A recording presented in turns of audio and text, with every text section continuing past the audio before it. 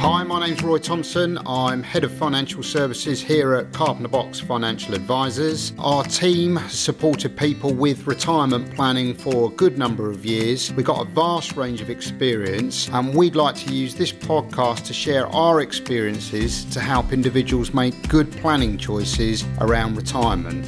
The Retirement Gym podcast by Carpenter Box Financial Advisors. In this episode, I speak to John White of Equity Release Sussex. John has over 20 years' experience in the equity release market. I'm finding that when speaking to clients, they're starting to consider the value of their house as part of their retirement planning, and they're looking at how they can leverage that house to meet some of their objectives through retirement. So the meeting or the interview in question was really insightful, and I hope you enjoy listening to it.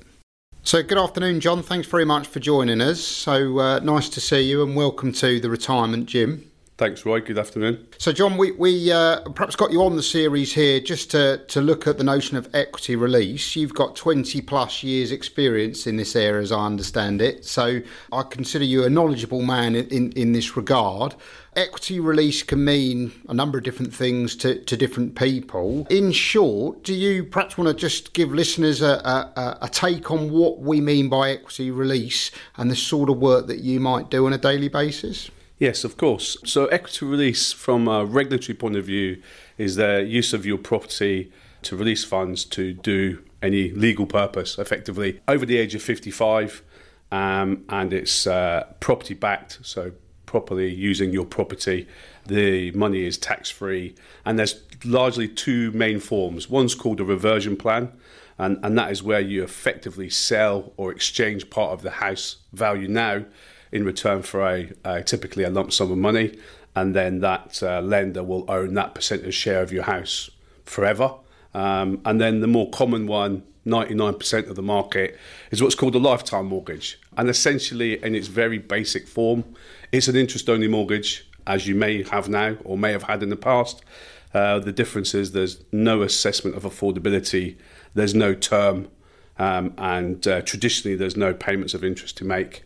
And it's repayable ultimately on the final death or person going into care.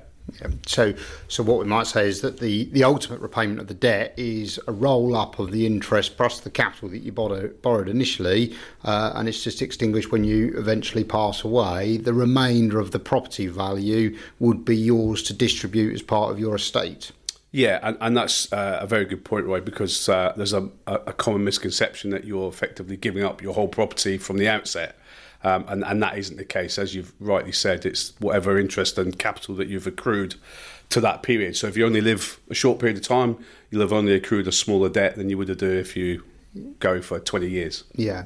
So I seem to recall, or I certainly know from dealing with clients on a regular basis, that historically the equity release industry perhaps had, I don't want to call it a bad rap, but there was some real misconceptions out there.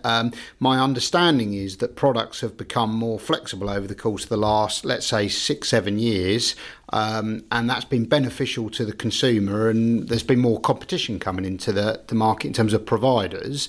Is that an accurate statement, and how have you seen that unfold with your years of experience? Yeah, I think a bad rap is probably being kind to the industry, if I'm honest. Back in the 1980s, there was no regulation and things were very different. Product innovation has been part of that. Self-regulation has been part of that. And then obviously actual regulation back in 2012, so 10 years properly regulated by the Financial Conduct Authority. So you've got all those sort of safeguards that has. And then, the market has become more mainstream.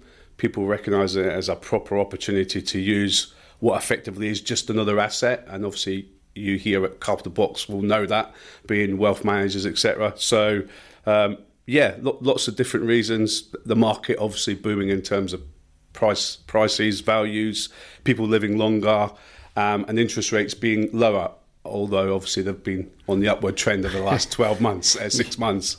Exactly, and who knows where that might go. But so you, I was looking at a piece of information or a study that had been undertaken that was looking at people's pension savings, and there's starting to be some evidence where people who are homeowners are saving less into a pension than those who perhaps rent property. And I guess there's even if it's a subconscious thing that actually, if I'm a homeowner, I'm building up some asset value for my future retirement. Whereas if you're a renter, you're probably, there's probably a strong realisation that you need to build up some form of asset to help secure an income in retirement. So this would dovetail, I guess, into those people who are using equity release loans to in some way fund their retirement. What would you see in your experience are the most common uses for equity release borrowing? Yeah, the most common ones kind of still remain mortgage repayment. So whether that be interest only or repayment mortgages, particularly where people maybe decide to retire early, or COVID has meant that things have changed in their life and they want to get rid of that large repayment perhaps that's on their monthly outgoings. Debt consolidation continues to be one of those. Less so because obviously pandemic meant people weren't spending as much, so they're able to reduce their liabilities a little bit. But we still get credit card debt and loans and cars and finance and stuff. Often, I must say, caused by children and grandchildren, where grandparents have been or parents have been helping out. Yeah. So but the bank of mum and dad. Basically, bank of mum and dad, bank of gran and granddad. Yeah. So they'll use it that way, and their view is, well, look, they would have got the money, or they will get the money in the future anyway when I go. So it doesn't actually really matter. Well, it can do, and I know we're going to come on to that a bit later. Yeah. And then home improvements, stroke garden improvements. We get a lot of garden improvements where people need to just make it more manageable for the future. Okay. So they're future-proofing their property. So be that new kitchen. Different adaptations to the property now, thinking ahead that they might need that. Yeah. Bungalows less so, because obviously they're all on the one level, but then it's usually pathways and, higher raised beds. And it all sounds like very simple stuff, but it can be quite expensive. Yeah. So they're probably the three common ones that continue. In the last few years, well, probably in the last 5 years, but got accelerated by the pandemic, has been gifting. So gifting to those children and those grandchildren, living inheritance, we call it in the industry, essentially. And then just general other lifestyle needs, wants, and that's the other key, it's wants, not necessarily needs.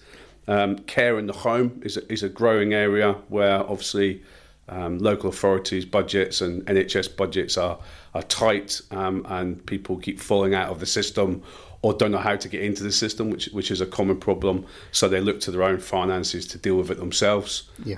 And we do a growing amount of that. I guess on that point, we see quite a lot of this within Carpenter Box. So we get people who will approach us, and unfortunately, typically a parent is going into care or something of that nature. Yeah.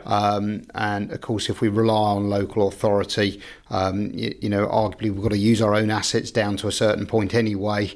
So that might be our cash assets. And then it's important to state that the local authority will seek to put you into a care home.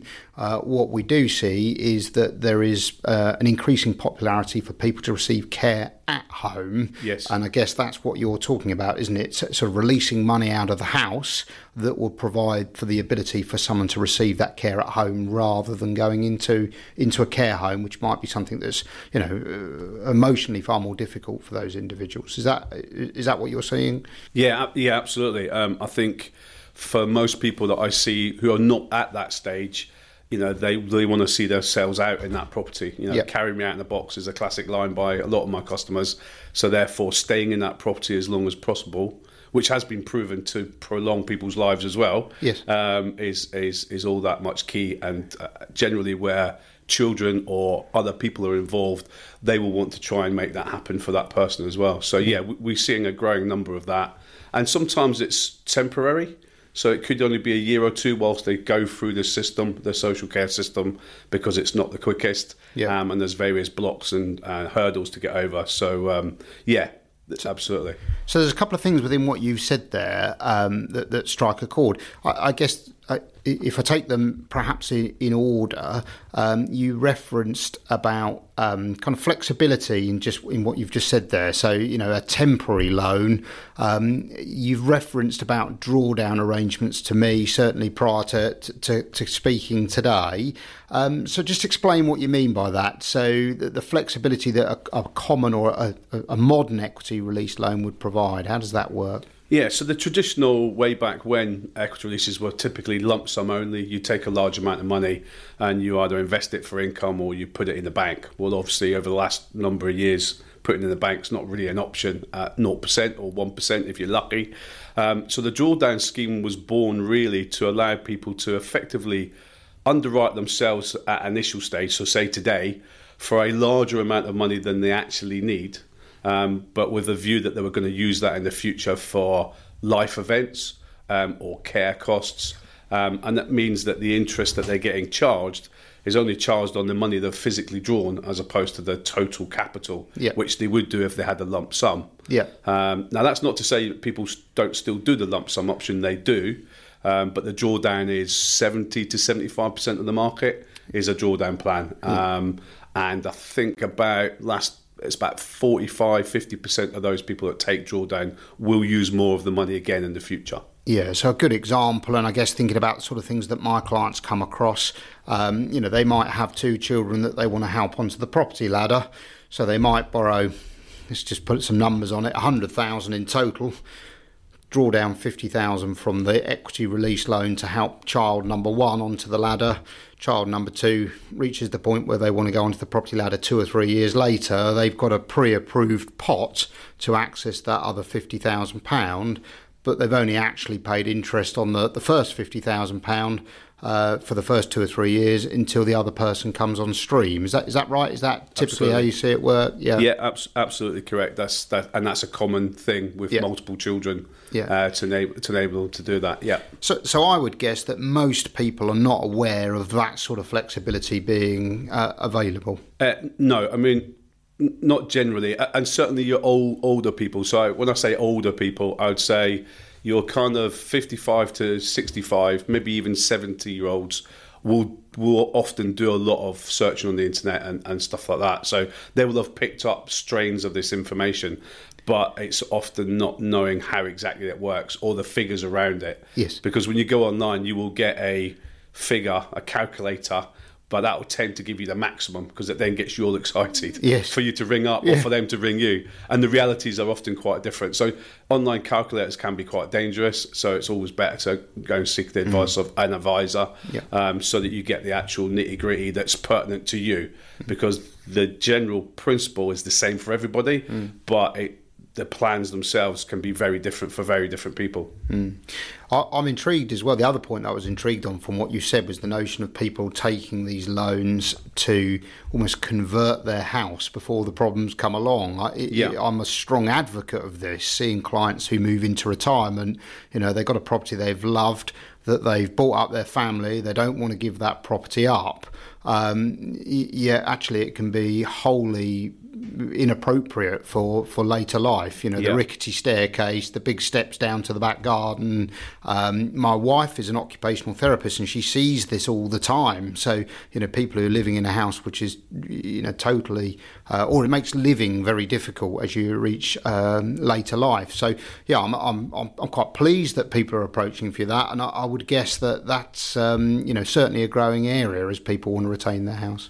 Yeah, absolutely. We call it future-proofing. So the typical get to 65, retire. Most people's incomes go down, and then they just want to do the kitchen, the bathroom, maybe the garden, and make sure that it's as good as they think it's going to be for the future. Other things come along, like levelling of pathways and standard stair lifts and buggies to go around the town in and various other bits and pieces. But a lot of future proofing is done by people when they realise that they can do it, because a lot of people know what they want to do but don't do it because they don't have the finance to do it when it's actually sitting in the bricks and mortar of their house. Yeah, absolutely. So, and on this notion of flexibility, then if I take an equity release loan with provider A, What happens after a period of time? Can I, a bit like, a residential mortgage that we might always be or we're au fait with, we might mortgage with, for example, HSBC and then 5 years later transfer it to Lloyds. Yep. Is the same sort of rebroking available within the equity release space?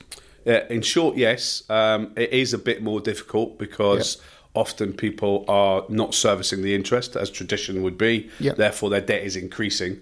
So that can make it more difficult. But there's a growing number of people who are paying the interest because they can. So they've got good pension income or they've got good income, full stop, but they've got no asset to use, so they'll pay the interest. That makes it a lot easier. And the other factors are age and property value. You will get older, and your property value may well increase. And obviously in the south, where we are, that happens pretty much all the time. Not all guaranteed, but it does.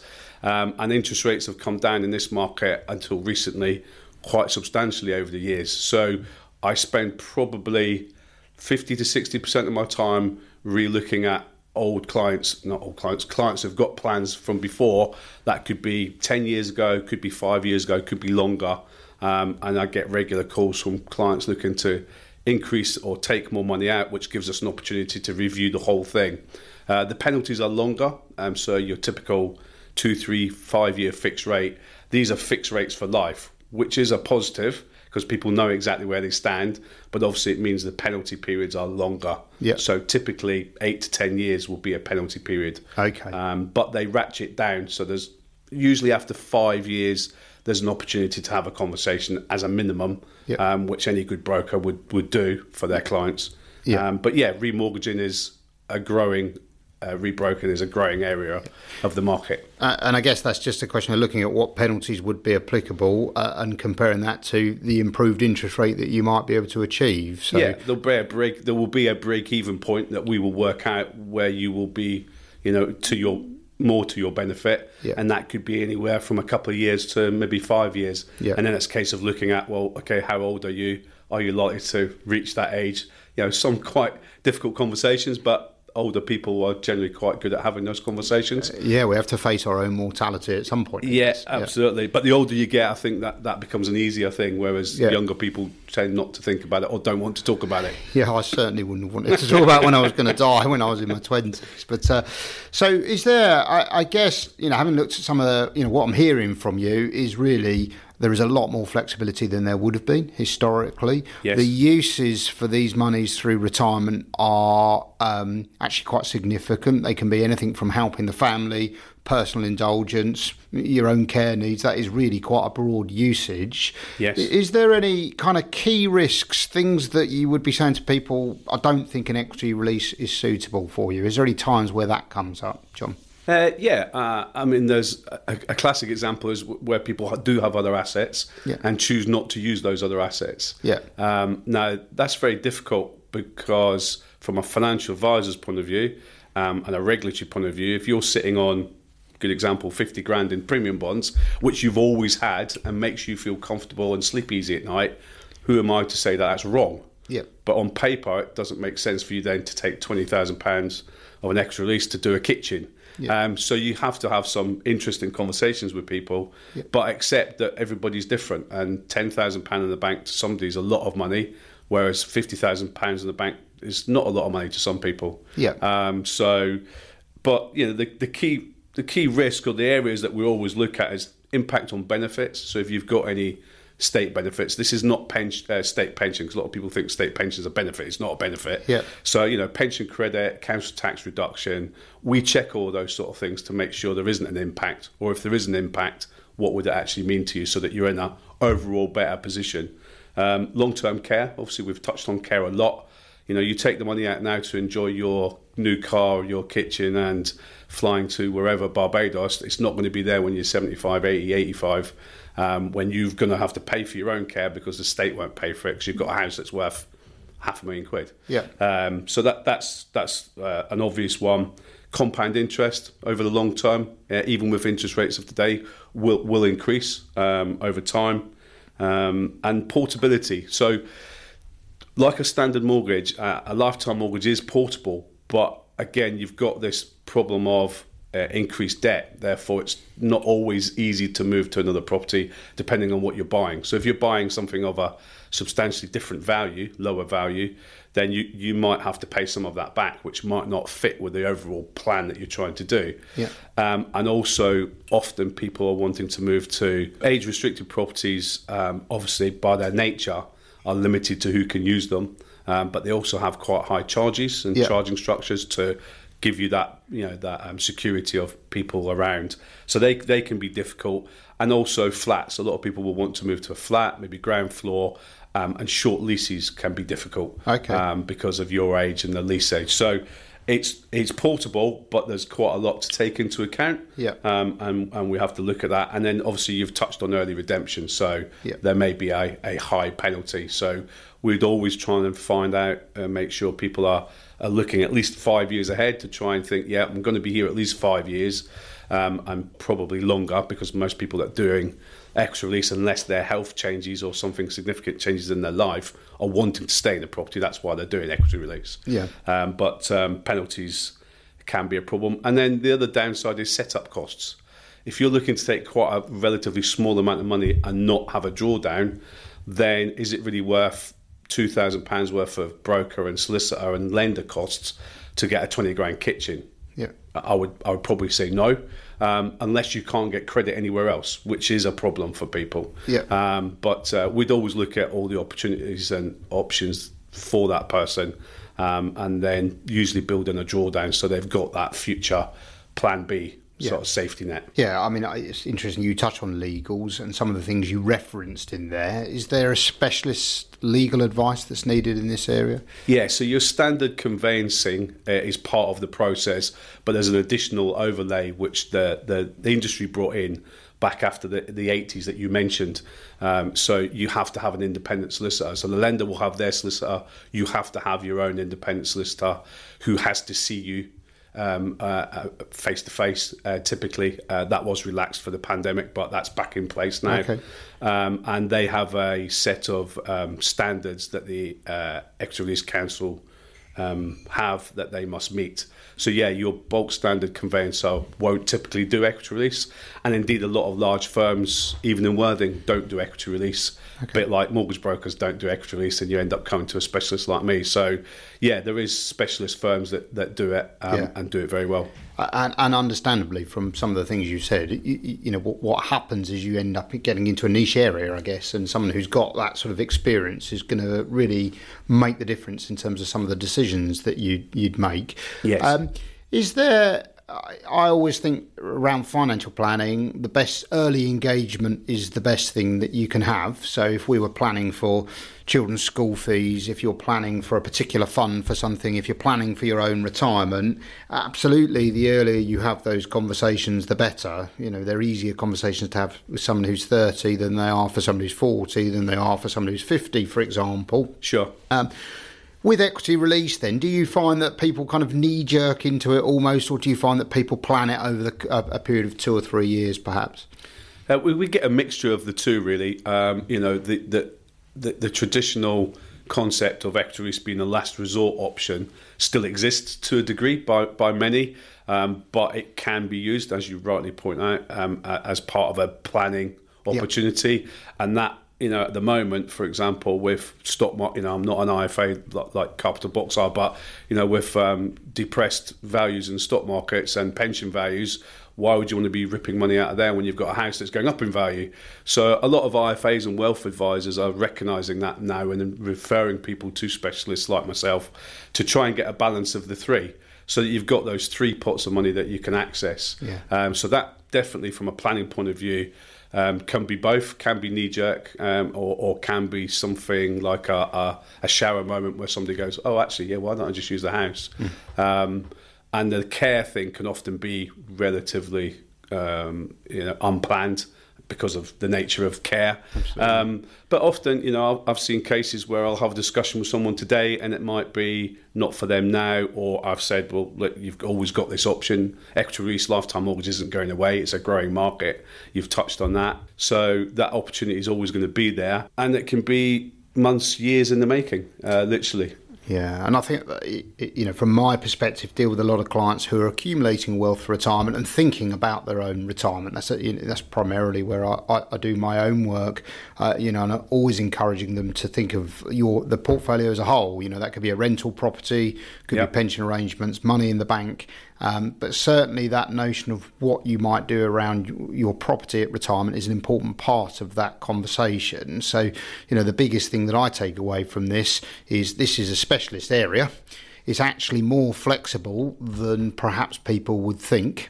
It's a growing market, and if you think of that as part of your retirement planning, you can use that asset to sort of leverage your own financial goals, be it help the children out, be it convert your property or help with your care needs. There is something there for you within the equity release market. So, John, thank you for your time today. It's been really insightful. Yeah, I would say to people, part of your planning for retirement should look at all of your asset base.